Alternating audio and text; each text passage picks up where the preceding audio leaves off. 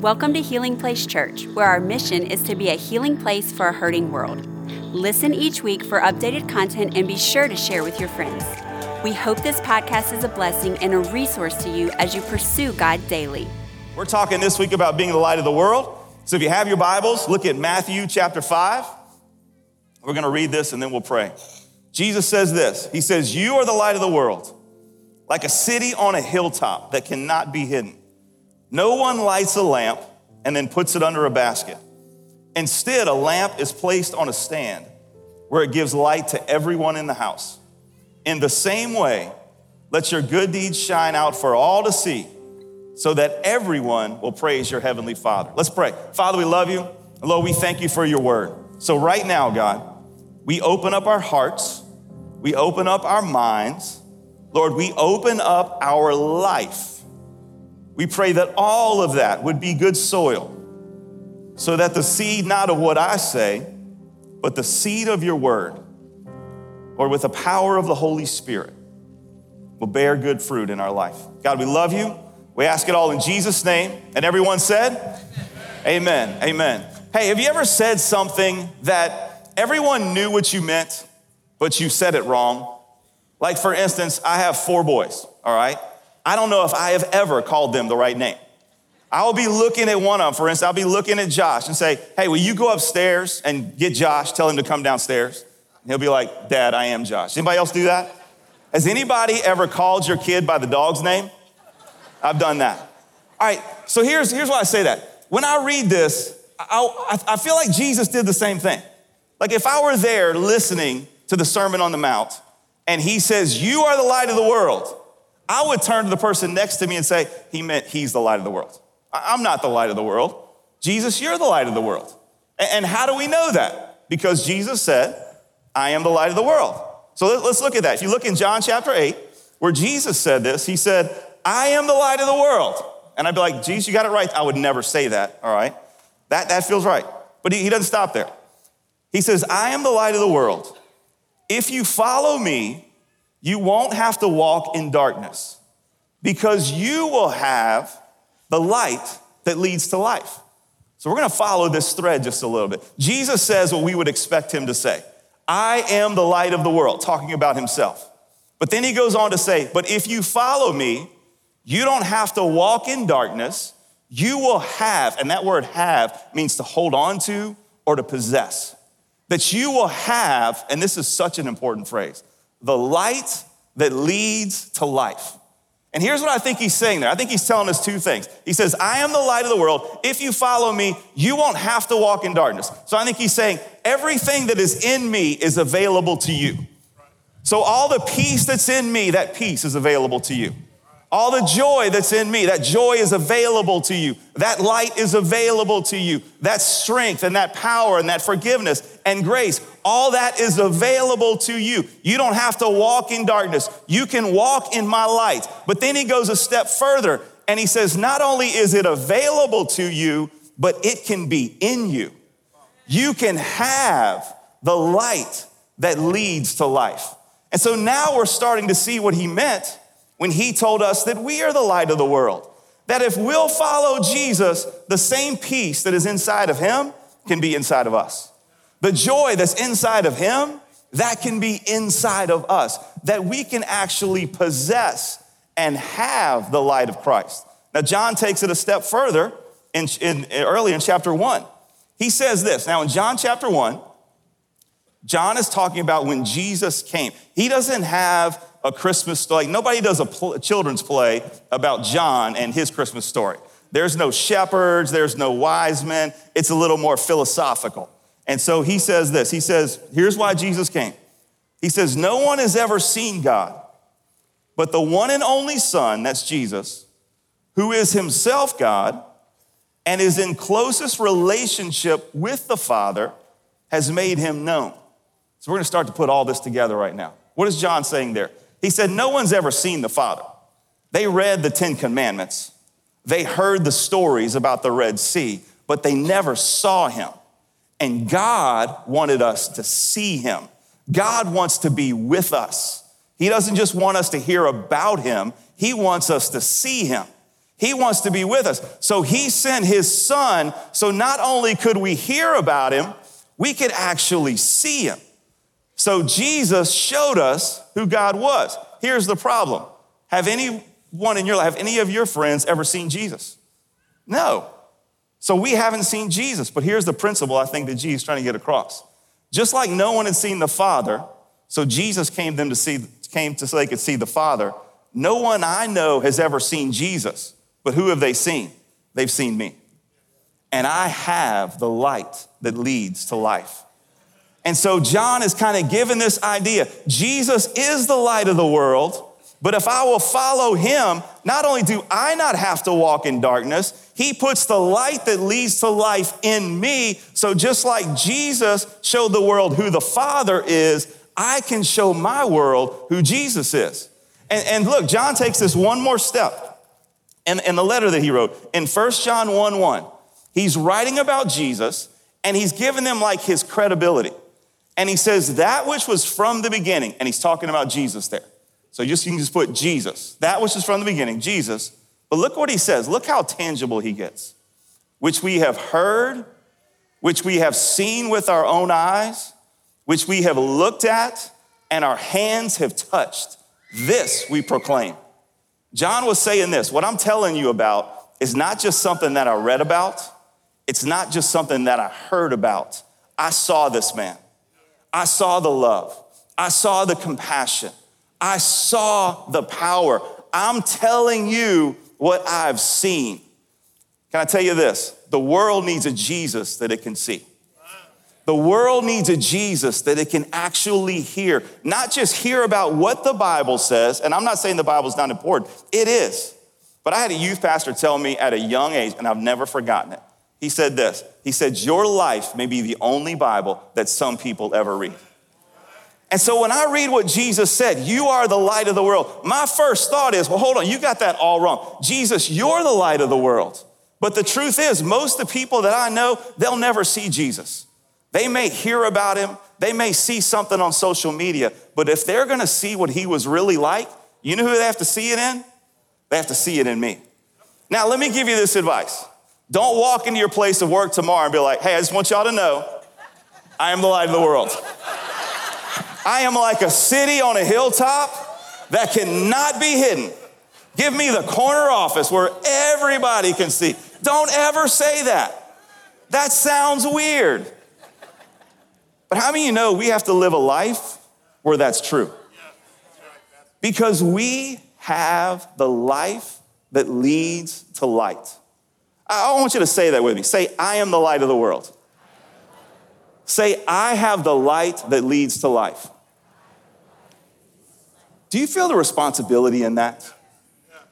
You see, that's one reason people started to turn away from Jesus after the Sermon on the Mount. They loved the miracles. They loved, turning something into bread. They loved the healings. They loved the privileges and the blessings, but they didn't want the responsibility. Now, I know we're not like that at all. We never come to Jesus just for what we get. We're like, give me more responsibility. But when he says, you are the light of the world, that's why it sounds so wrong. Because we don't want to see and truth is, a lot of times we don't see ourselves that way. But that's what Jesus has put on us. And how many know this world is moving faster and faster towards darkness? This world is getting dark, but we have the light that leads to life. And so now when I'm watching the news and I see some crazy story about what someone thinks or says it is done, I can't just sit back and be like, man, this world, wow, this is a place of darkness. You know what my response needs to be? I have the light that leads to life. And I love that phrase, the light that leads to life.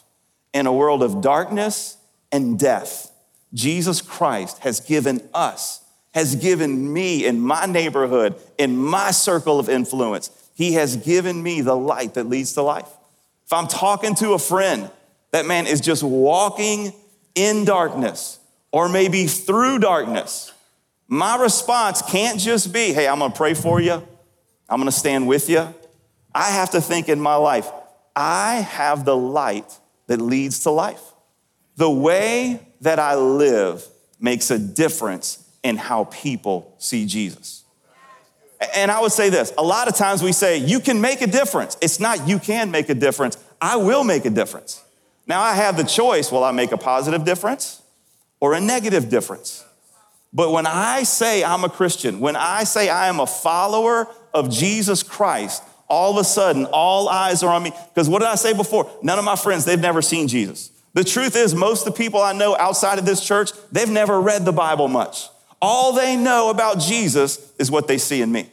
All they know about the gospel is what they see in me. If my life is not clear about what the gospel says, then the gospel is not clear to those that know me. I'll say this, if my life's not compelling and inspiring and admirable, then the gospel doesn't seem compelling or inspiring or admirable. In fact, the word gospel means good news. And if my life's not good news, then the gospel is not good news to those around me. Because I know they should be looking at Jesus. What do we always say? Don't look at man, look at Jesus. But you know what we all do? We all look at men. Because that's something we can see. That's something we can hear. That's something that we can touch. And we know we can't put our faith in people, but other people do. They're always looking at us. And so I understand now that I'm the light. So let's look at that phrase again, now kind of through new eyes. Jesus says, you are the light of the world. We understand that he didn't make a mistake when he said that. But look what he says. Like a city on a hilltop that cannot be hidden. No one lights a lamp and then puts it under a basket.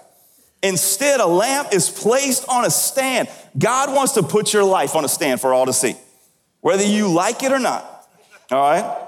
He says this, a lamp is placed on a stand where it gives light to everyone in the house. In the same way, let your good deeds shine out for all to see. Okay, now get ready for this. This is my favorite phrase in the whole thing. I think this next two words are two of the most powerful words in the whole world. Everybody needs to have them. Look, in the same way, let your good deeds shine out for all to see so that, say so that. Turn to your neighbor, say, I don't know what that means, but it sounds important. So that everyone will praise your Father in heaven. Here's why I like that. Every single person needs a so that. It's a so that wakes us up in the morning. It's a so that keeps us going when times are hard. In fact, I would say this, we all have a so that, we just got to get the right one. We're either living so that we can be comfortable, living so that we can have fun, living so that we'll have money or status, living so that we can just do whatever we want, or what he says here, living so that they will praise your heavenly Father. My so that is God's glory. And when I understand, when Jesus says, you are the light of the world, not only does that help me understand that I've got to give light to others and show them who Jesus is, it illuminates my own life. Because now I realize I've got to sow that. I am going to live my life so that God will get glory. And here's why that's so important, because that brings meaning and purpose and significance to every single part of my life. Because now I understand I went through this so that God could get the glory. See, when you go through pain and there's no purpose, it will crush you. But when you've got to sow that in the middle of pain, when you've got to sow that in the middle of doubt, and I understand, I don't know why I went through that, and that was hard, but I went through that so that they will see my heavenly Father and praise his name, all right? Now here's the thing, even more than that, not just what I went through, I have what I have so that God can get the glory. Not so that I can use it however I want and do whatever I want with it. My so that covers everything. I have what I have so that God can get the glory. I can do what I can do so that God can get the glory. So then when I understand that I'm the light of the world, not only is it exciting, and not only is it a responsibility, but it gives life to my life. It gives every single thing in my life a meaning. So saying that, how do we shine our light? How do we become this light that he's talking about? Because look, that can be a little intimidating, all right? What's he gonna tell me now? Is he gonna tell me now I gotta go back to work and start a Bible study on my lunch hour? And then they're gonna ask me why there are no dinosaurs in the Bible, and I don't have the answer to any of those questions, all right? That's not what we're talking about today, all right? It's really about who we are. Our light is who we are. So I want to give, these are not the only three, I want to give you three characteristics, and I got to hurry here. Three characteristics that we got to have in our life so that we can be a light. And the first one doesn't sound spiritual at all, but I believe it is. The first one is excellence. I've got to, as a Christian, with my life on a pedestal, I have to live a life of excellence. My excellence shows God's greatness. Let me ask you this. Why would anyone I know want to be like Jesus if they don't want to be like me? If my light is hidden under a basket of mediocrity, I've got to have excellence in my life. If I am excellent, then the gospel is excellent. But if I am mediocre, then to those around me, the gospel seems mediocre. And remember, my so that covers everything. So now all these things in my life that don't seem spiritual at all. So for the next 5 minutes, we ain't talking about reading your Bible. We ain't talking about praying. We ain't talking about the worship music. We're talking about what we wake up in the morning and go to the office do on Monday morning or a Tuesday afternoon. There's got to be excellence in my life because the world is drawn to excellence. Most of you, when you go to the work in the morning, let's say this, if you are applying for a job, all right, and you're a Christian applying for a job, and someone asks you, why do you think you ought to work here? Well, because you know what? I am 3 days ahead on my Bible reading plan. I don't know if you know that. I'm 3 days ahead on my Bible reading plan. I have talked in tongues 3 out of the last 7 days. Something came on me and I bound and I loosed it. And I just loosed it out of here. And that's why I think you should hire me. Do they care about that? Not at all. You know what they want to know? Can you do the job? Are you going to get here on time? Are you going to stay till the job's done? Are you a detailed-oriented person? Can I trust you in the office when I am gone? That's what the world wants to see. Because we've got to show them Jesus, but most of the time, let's be honest, they're not looking for Jesus. But if we show them excellence, all of a sudden what? Now their eyes are on us. And if we will live a life of excellence, that's God through the gifts that he gave us, putting our life on a pedestal. And then they'll look to that. But when they look to that, when they start asking, then they start seeing, hold on, wait, there's more than excellence in their life. There's peace and there's joy and there's strength and there's kindness. And there's not just an excellence of performance, there's an excellence of character. What is that about? Why did they not cut corners when nobody else could have? And we shine our light. And look, this is a biblical principle. In the Old Testament, God talked about 2 structures, I'll call them, that were the focus of his presence. And one of them was when the children of Israel and the Israelites came out of Egypt and they were in the desert. And God said, basically, I want you to build a tent. We call it a tabernacle because that sounds way more spiritual than a tent. But it was a tent. And why was it a tent? Because that's all they had. That was the best they could do at the time. So we talk about excellence. We're talking about excellence, not extravagance. All right? Excellence is the best we can do with what we have. It's about what we do, not what we have. Extravagance is about what we have. All right? So we're talking about excellence. And there are it's the part of the Bible, all right, you don't have to admit this, I will. It's the part of the Bible when about February, we start falling behind on our reading plan. Because we don't understand why those flowers have to be carved that way. And why you have to get that kind of sheepskin. And why you have to put those kind of corners on that table that is holy, that I need Terry Olivier to explain. Why do they even do it in the first place? All right? But he spends chapters. Why? Because God is a God of excellence. And let me give you this scripture. And I don't even think they're going to put it on. I told them not to, but you write it down. Okay, I'm going to give you some homework, all right? It's Exodus chapter 31, very beginning. And here's why it's important. It's when he's talking about the tabernacle, and God tells Moses, there's a man named Bezalel. And he says, I want you to get Bezalel, and I want Bezalel to make the tables for the tabernacle. And here's why. Because I have put my spirit in him. And here's why it's important. That's the first time in the Bible God says he's put his spirit in anyone. And it wasn't to prophesy, and it wasn't to lead a worship song. Bezalel worked with his hands. And he says, I have put a spirit of excellence in Bezalel, and he will build a structure that will bring glory to my name. And so that's the tabernacle. And then years later, once they got settled, they could do better. He said, now I want you to build me a temple and build it out of cedar and nice wood and gold. But it's the same thing. Make it the best you can possibly make it because it is a symbol of my glory and it is the focus of my presence. So they had the tabernacle and they had the temple. But after Jesus came, what do they have? They got me and they got you. Paul says this, don't you know that your bodies are the temple of the Holy Spirit?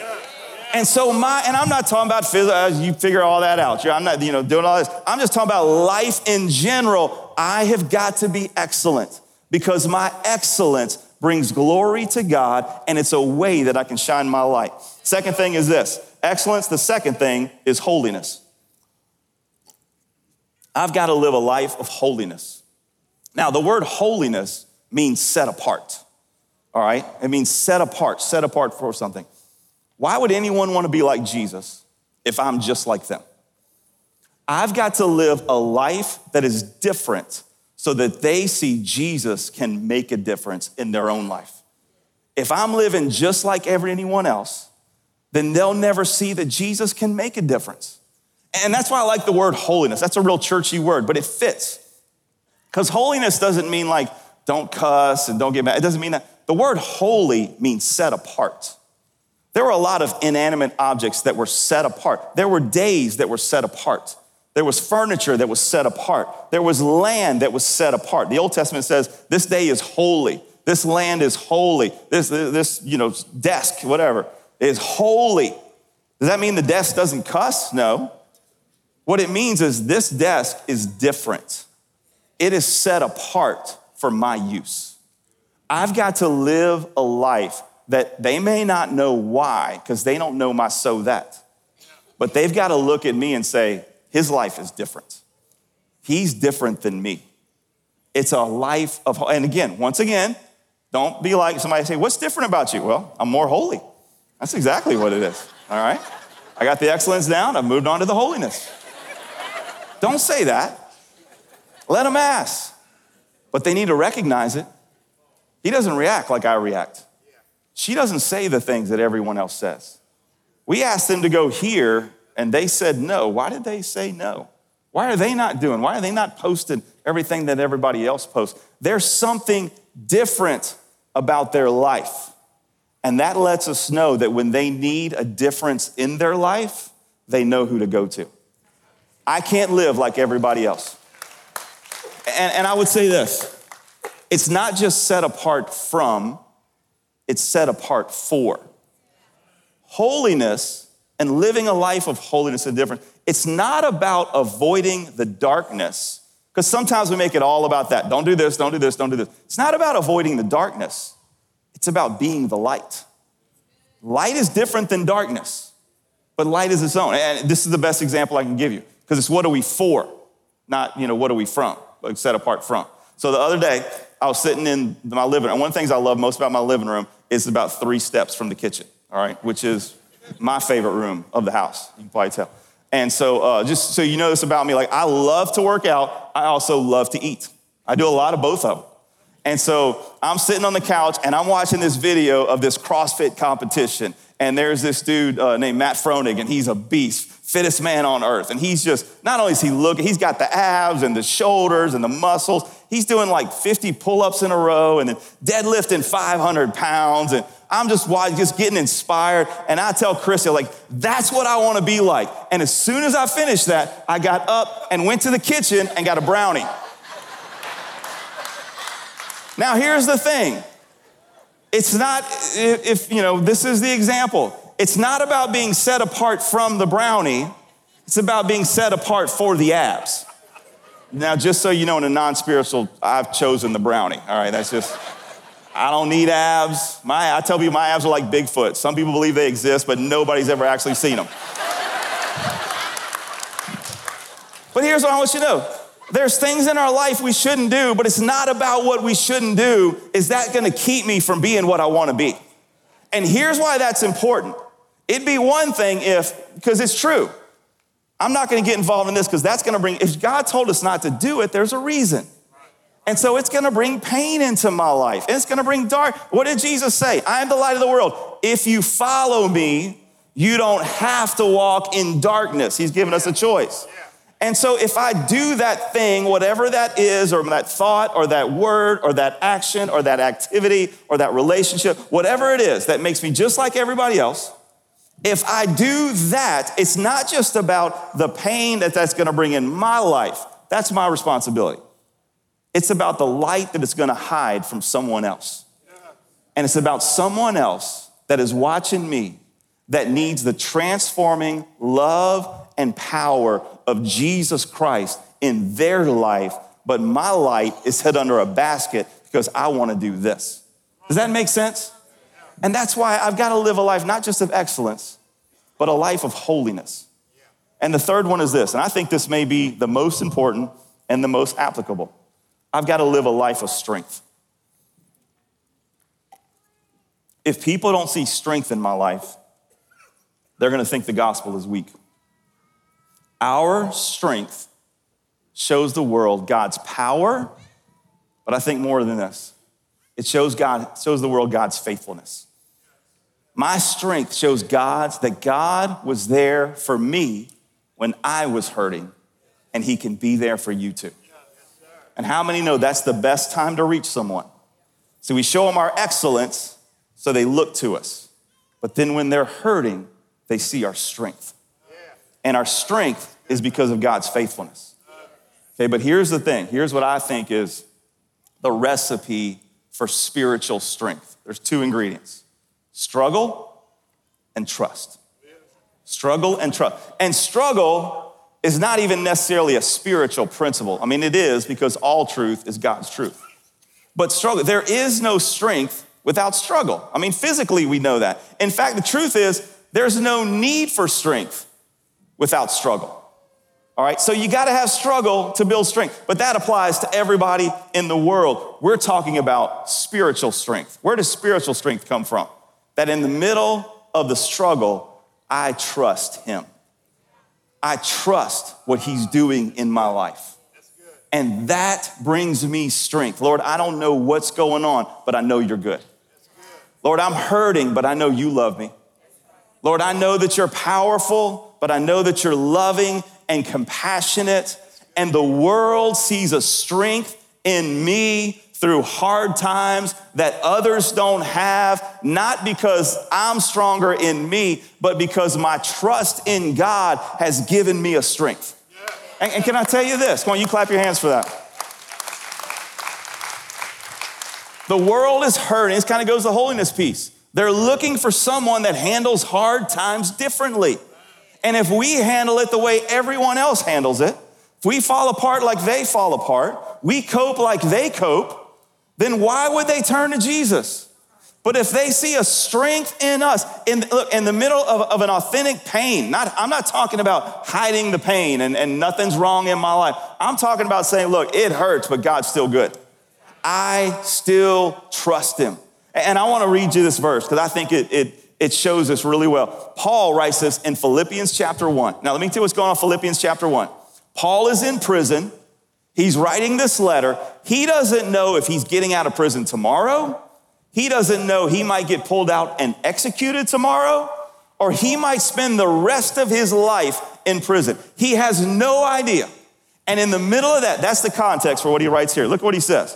He says, I eagerly expect. Can we stop there? Paul, what is up with the eagerness? How can you be in prison and still be eager? But when the world says, how can they hurt like that and still have a smile on their face? How can they be betrayed and still be kind and compassionate to other people? He says, I eagerly expect and hope. Now let's stop right there. All right, I'm gonna do this a lot. I'm gonna read 3 words and stop. And I know you read ahead, but that's okay. That's between you and the Lord, all right?